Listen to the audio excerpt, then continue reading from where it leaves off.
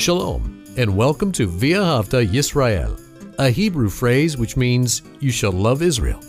We hope you'll stay with us for the next 30 minutes as our teacher, Dr. Baruch, shares his expository teaching from the Bible. Dr. Baruch is the senior lecturer at the Zera Avraham Institute based in Israel. Although all courses are taught in Hebrew at the Institute, Dr. Baruch is pleased to share this weekly address in English. To find out more about our work in Israel, please visit us on the web at loveisrael.org. That's one word, loveisrael.org. Now, here's Baruch with today's lesson. Do you want God to work mightily in your life? Do you want to experience His presence, His power, and His blessing consistently? Well, let me tell you, it's not a secret. I'm discouraged by the number of people that when they share something from the Word of God, they give it as a secret or a mystery. No, what we find is this: God reveals His truth freely, generously to His people. It's not a secret, it's not a mystery, it's not something that has to be discovered by someone else and given to you. It's simply a matter of you taking the anointed Word of God, let me say that differently, the Bible, the Holy Scriptures, and reading it, but reading it is not enough. You need to apply it to your life. And I'm going to share with you a psalm today that is a powerful psalm. Now, I realize that every psalm is powerful. Every psalm is the Word of God. But this psalm speaks in a very unique way. It encourages us to do certain things, and God reveals, if we do these things, how He's going to respond in return. And to me, where certain people discourage me, this Word of God is a great encouragement. And remember something, God does not lie. What we encounter in His Word is truth. And what God says will come about if we do this, it will most certainly come about. So I want to challenge you that you take this psalm, and the psalm that we're going to study in this lesson is Psalm 112. It's 10 verses, and my counsel to you is to read this psalm daily. Make a commitment for a few weeks, a month, or a few months to read this psalm and pray, God, help me to implement into my life the wisdom that is contained in this psalm. It's not a secret. It's not a mystery. It's easy to understand. Here's the question. Are you going to be wise enough and humble enough and faithful enough to do just that? To take these words, not my words, but the scriptural words, and apply them to your life. That is wisdom. And you will be amazed what God will do if you will follow His instructions. Well, with that said, take out your Bible and look with me to the book of Psalms. And as I said, Psalm 112. What a marvelous psalm in a practical sense that instructs us how we are to live. It begins by saying, hallelujah, praise the Lord. And I believe why that begins this psalm in a unique way is because if we do these things that are contained in Psalm 112, the natural outcome will be us praising the Lord. Not out of the fact that we're called to, but because it will be a natural response to the goodness of God, His faithfulness in our life. When we are faithful, we will experience His faithful response. Look again at verse 1. Praise the Lord. And then we have a word, ashrei, a very important Hebrew term. It means blessed and happy at the same time. Now, that shouldn't be hard for us to comprehend, because when you're blessed by God, that blessing is going to give us joy, happiness. And so he says, blessed is the man. And how do I find that I'm blessed and made happy? Very simple. It says, Yareh et Hashem. Happy is the man, blessed is the one who fears the Lord. And again, we talked about this frequently. What does it mean to fear God? Make God the, and I want to underscore that, make God the priority of your life. Everything you do because He is number one in your life, and every other thing is subjected to Him. Meaning, if He doesn't approve that, you don't do it. It's not He's number one, but what's number two? Well, He doesn't like that. He's not for that, but I put Him first so that I can do what I want, second, third, and fourth. No, that is not walking in the fear of the Lord. The fear of the Lord is giving God absolute priority over all your life, every aspect of it. So all things must be subjected to Him. And notice what the Word of God says in regard to one who fears the Lord. Notice what it says. In His commandments, He will delight greatly. And literally, He has delighted greatly. Meaning this one who fears the Lord, he has a history of being in the commandments. And those commandments give him delight. Why? It is keeping the commandments that demonstrate the fear of the Lord. Now, many people will hear that and struggle with that. But it's a fact. You demonstrate the fear of the Lord by implementing His commandments, all of His commandments. All the ones we find in the Scripture, we do them. We apply them to our life. And what's the outcome? Well, once we really understand the commandments, they are going to be a source of delight. That's what it says here. That we will delight in His commandments. And will delight, what's the last word of verse 1? It's the Hebrew word me'od, which means exceedingly, in a very great manner. Now, we're going to find delight. I like the things that delight me. Those things are pleasurable. They are pleasing. But what the Word of God reveals, it is the doing of His commandments that bring a godly delight. See, there's many things that may delight your flesh. That's sin. That is not what we want to be connected to. That is not what's going to bring us a true joy. It is a deceiving joy. It is a temporary joy. It is a joy that is going to bring about destruction in our life. It is going to open up the door unto the enemy to attack, to bring adversity. No, we want to walk in the fear of the Lord, and that fear of the Lord is going to manifest itself in us delighting exceedingly in His commandments. Now, notice the benefit of that. Look on to verse 2. We have the word gibor. Gibor means that which is mighty. In modern Hebrew, gibor is a hero. Now, a hero is someone that overcomes. He comes in and saves the day. He is a deliverer. He is someone that acts in a way that defeats the enemy. So it says here, Gibor Ba'aretz, a mighty one in the land will be his seed. So when I am someone who fears the Lord, delights exceedingly in the commandments of God, that is going to have an impact not just in my life, but what the Word of God is promising is that it is going to have an impact on my children, on my offspring. And that will bring about my offspring to be mighty in this world. That's what it means in the land, in this world, will be his seed, his offspring. What a wonderful promise.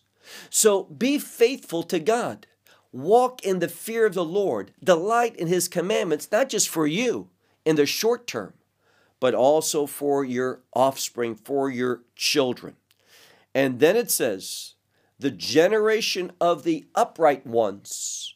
This is speaking about your offspring. It's in the plural. The generation of the upright ones, what will God do? he will bless. Now, I suppose that you could understand this, that the upright ones, all those who fear the Lord, all those who delight in his commandments, all those God will bless in this generation and his offspring. A wonderful promise. Now, what does that mean? When you are committed to the Word of God, when you are submissive to the instructions of God, that is going to bear witness to your children. It is going to influence them to do the same. Now, I can testify to you that I have seen generations where one generation is involved in some ungodliness, and so are their children, and so are their grandchildren, and it seems to be a chain reaction that's not good. But the converse is true. When you see a generation, a gentleman or a woman who is faithful to God, that faithfulness seems to visit and brings about a similar faithfulness in her children, his children, grandchildren, her children, and grandchildren. So this is what the scripture is promising us. And notice something else. Move on to verse 3. We have more good news. We have hon, which is an estate. It is, we might think of it in a modern Hebrew word, it is a portfolio. Hon, what we own, what we possess, our portfolio of assets. And then it says honve osher. What's osher? Wealth. So our possessions and our wealth will be where? In our house. And righteousness, his righteousness, will stand forever. Now, is it the righteousness of God? Certainly, but the righteousness that is manifested in the ones who fear God, the ones who delight exceedingly in his commandments, the one who sees. And here's the message. When someone puts God's principles into actions, they will be blessed. That's the last thing we saw in verse 2. And we see those blessings oftentimes produce wealth, a large portfolio. And that large portfolio, that wealth will be in his house, meaning his family, and it's going to produce. He's going to use that for righteous reasons. It's going to have an impact long term. That's what it means. His righteousness will stand forever. And notice some other benefits. And in this entire psalm, there's just the benefits of fearing God and delighting in his commandments. Verse 4. Zarak, meaning shine in darkness. What will shine in darkness? The light of the upright ones. This is the second time that the upright ones are mentioned. Also at the end of verse 2. Now in verse 4. The light of the upright ones will shine in darkness. What does that mean? In those dark times, God's going to put his spotlight on the upright. His light is going to be upon them. The rest are having those dark times. They're confused. They are spiritually blind. They don't have discernment. They don't know what to do. But the upright ones, those are those who walk in the fear of the Lord, who delight exceedingly in his commandments. They are going to have that guidance of the Holy Spirit in their life so that they can make wise decisions at difficult times. And then it says, and it's speaking about God, God is gracious, he is merciful, and he is righteous. Now, those characteristics should also become ours. We should be gracious. We should be people who are merciful and be people who are righteous. And why is that? So that we can do the will of God. It is those things, the grace of God, the mercy of God, and God working righteousness in our life that allows us to find ourselves within the will of God. Why is that important? Look now at verse 5. Tov ish, meaning good, is the man. And good, that word relates to the will of God. So the man who is good is the man who's in God's will. And what does he do? He exemplifies the characteristics of God. God was told is gracious, so is he. He is gracious, that same word. With God, Chanun, he is gracious. And now we have Chonen, which is one who behaves graciously. And because he behaves gracefully, what does he do? Keep reading in verse 5. He lends. He is willing to take of his assets, his wealth, his portfolio, and give to others in a generous way. He wants to be a blessing. He knows that God has given to him, and therefore he wants to exemplify this same characteristic. So he is gracious and he lends, and he manages his affairs, his matters, his things. That's literally what it is, divarav. He manages his things with justice. What is he concerned about? He is concerned about justice. Now, when you are committed to justice, it is going to give you a different perspective.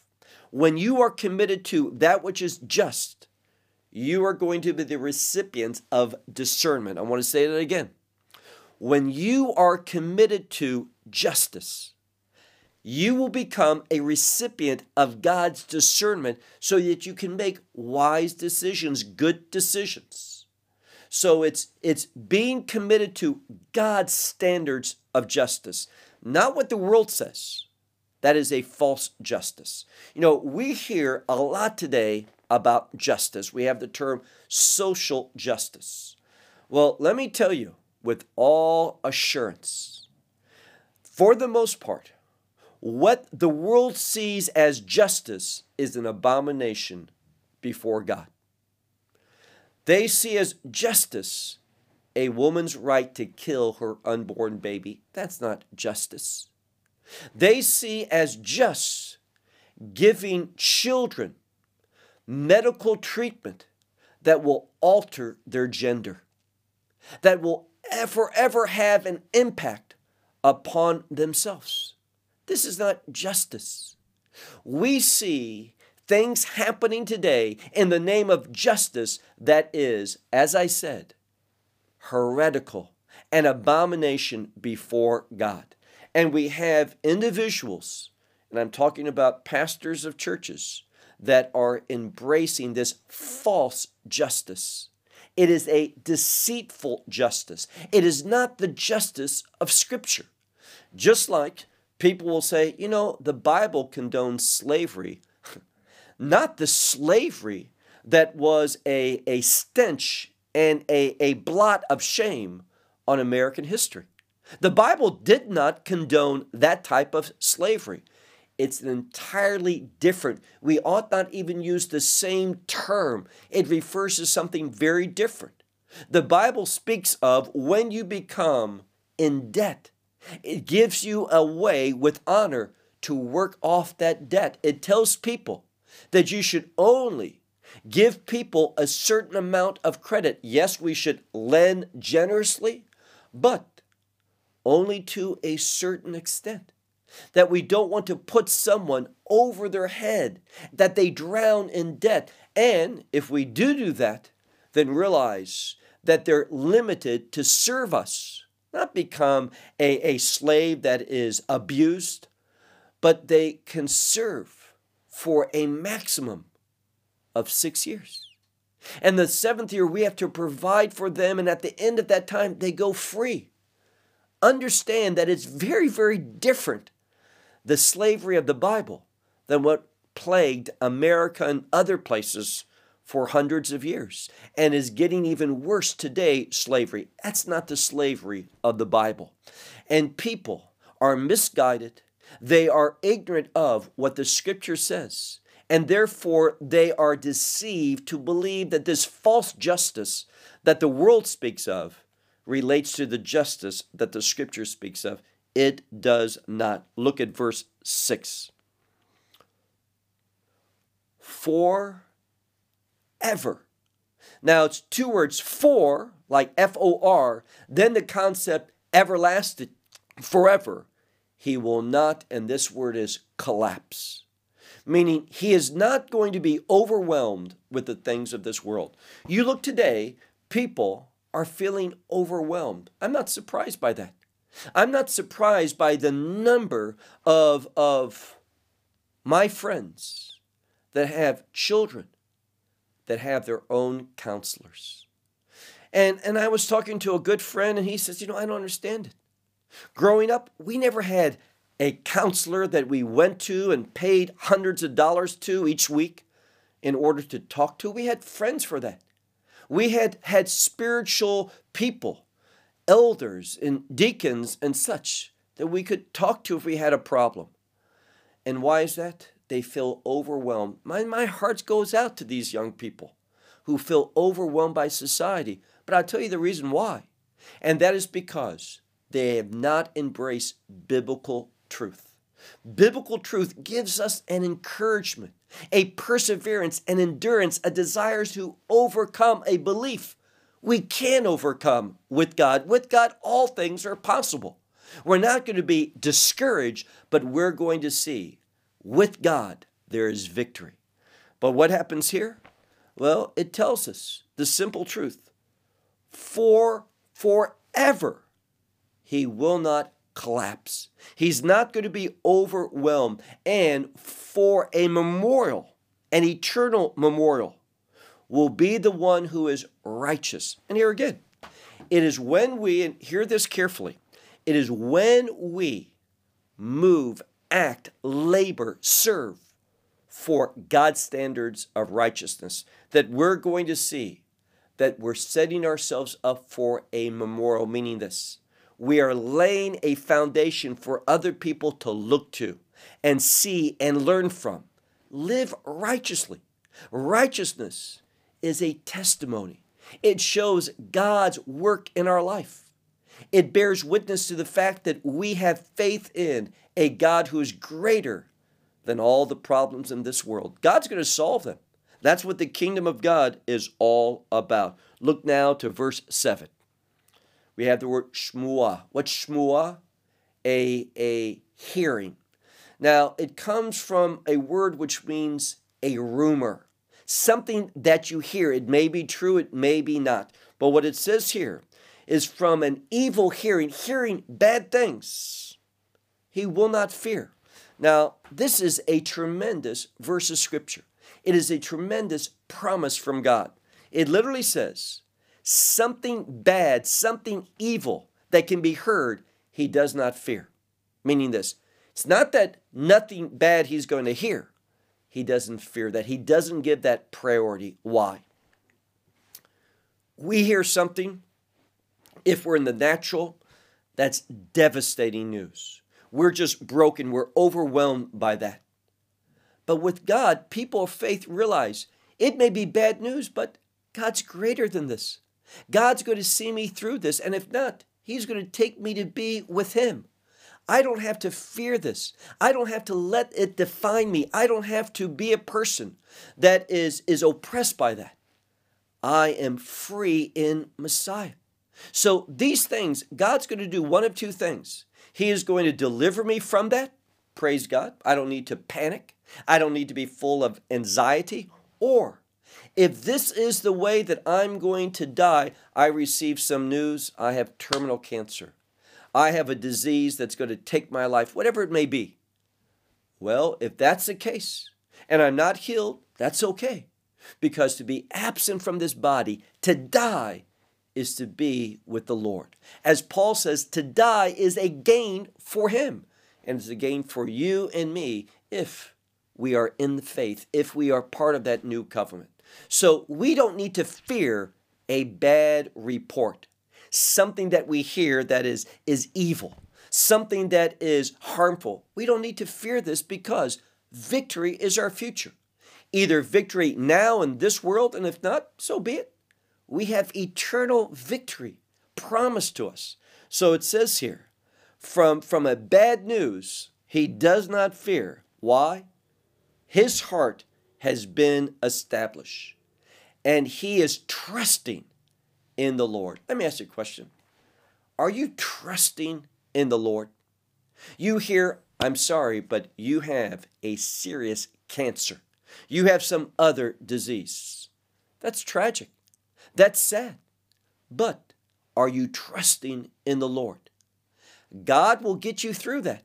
And if you should die, God is going to be there to receive you to himself. Is that a bad thing? That is a wonderful thing. Don't fear death.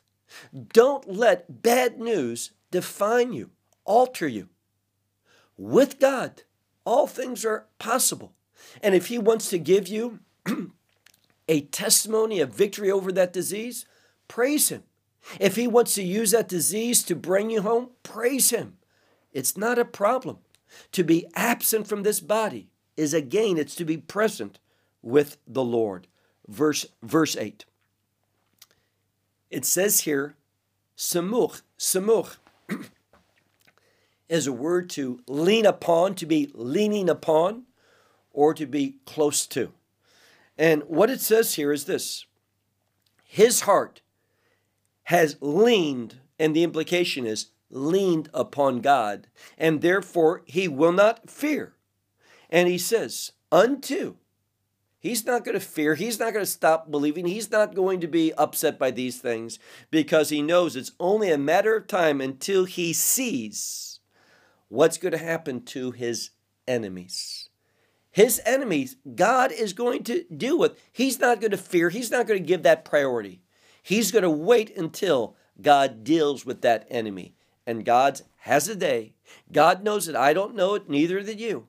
But God has a day that he is going to defeat all the enemies. His enemies, yours enemy, the enemies of his people. Praise God. It's going to be.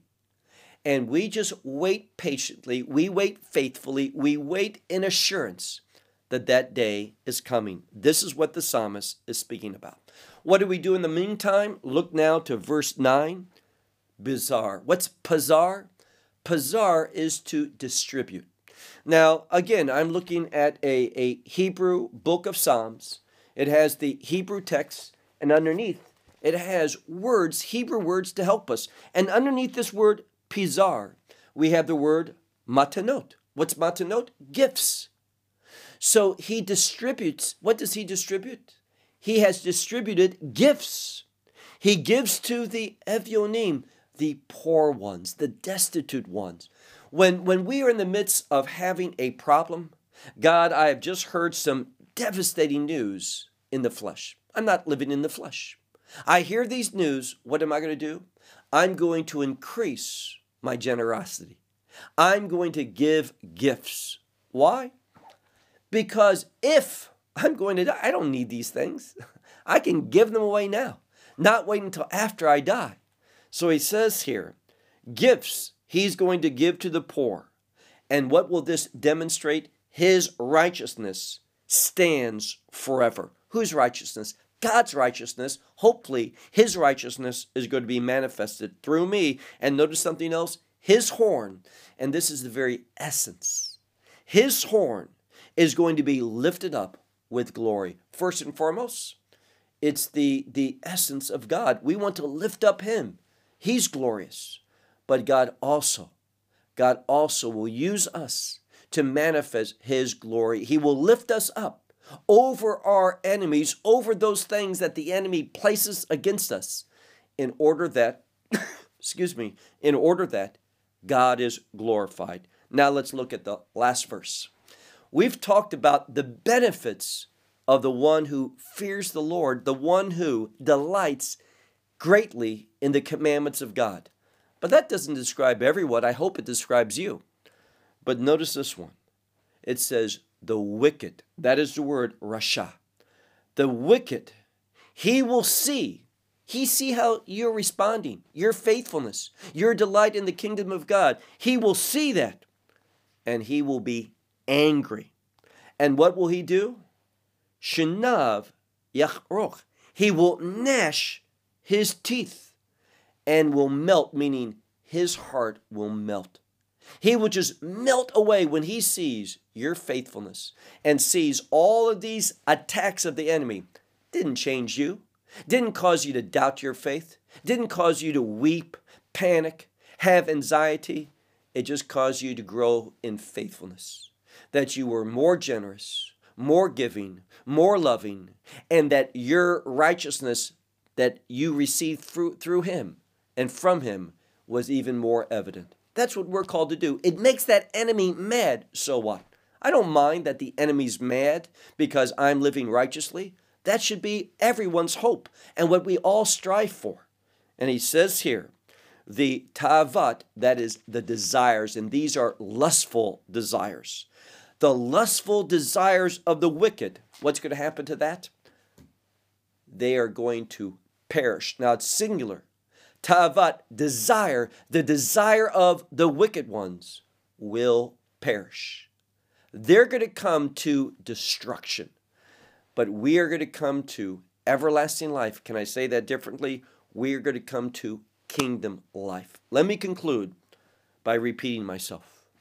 I would strongly encourage you to get to know Psalm 112.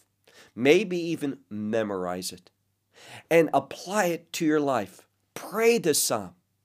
Open up Psalm 112 and pray, God, I want Psalm 112 to define my life. I want to demonstrate the things that are in this Psalm. I want to be an overcomer. I want to be someone who's committed to your justice, not the false justice, the deceitful term justice that the world is using. Psalm 112, what an anointed psalm. Yes, all the psalms are anointed, but in a unique way. This is so practical. And my hope is that you will be encouraged to cherish Psalm 112. Utilize it in order that you have a God-pleasing testimony. Well, I'll close with that until next week. Shalom from Israel.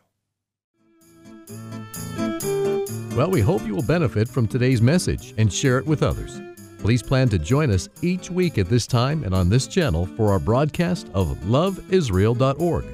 Again, to find out more about us, please visit our website, loveisrael.org. There you will find articles and numerous other lectures by Baruch. These teachings are in video form. You may download them or watch them in streaming video. Until next week, may the Lord bless you in our Messiah Yeshua, that is Jesus, as you walk with Him. Shalom from Israel.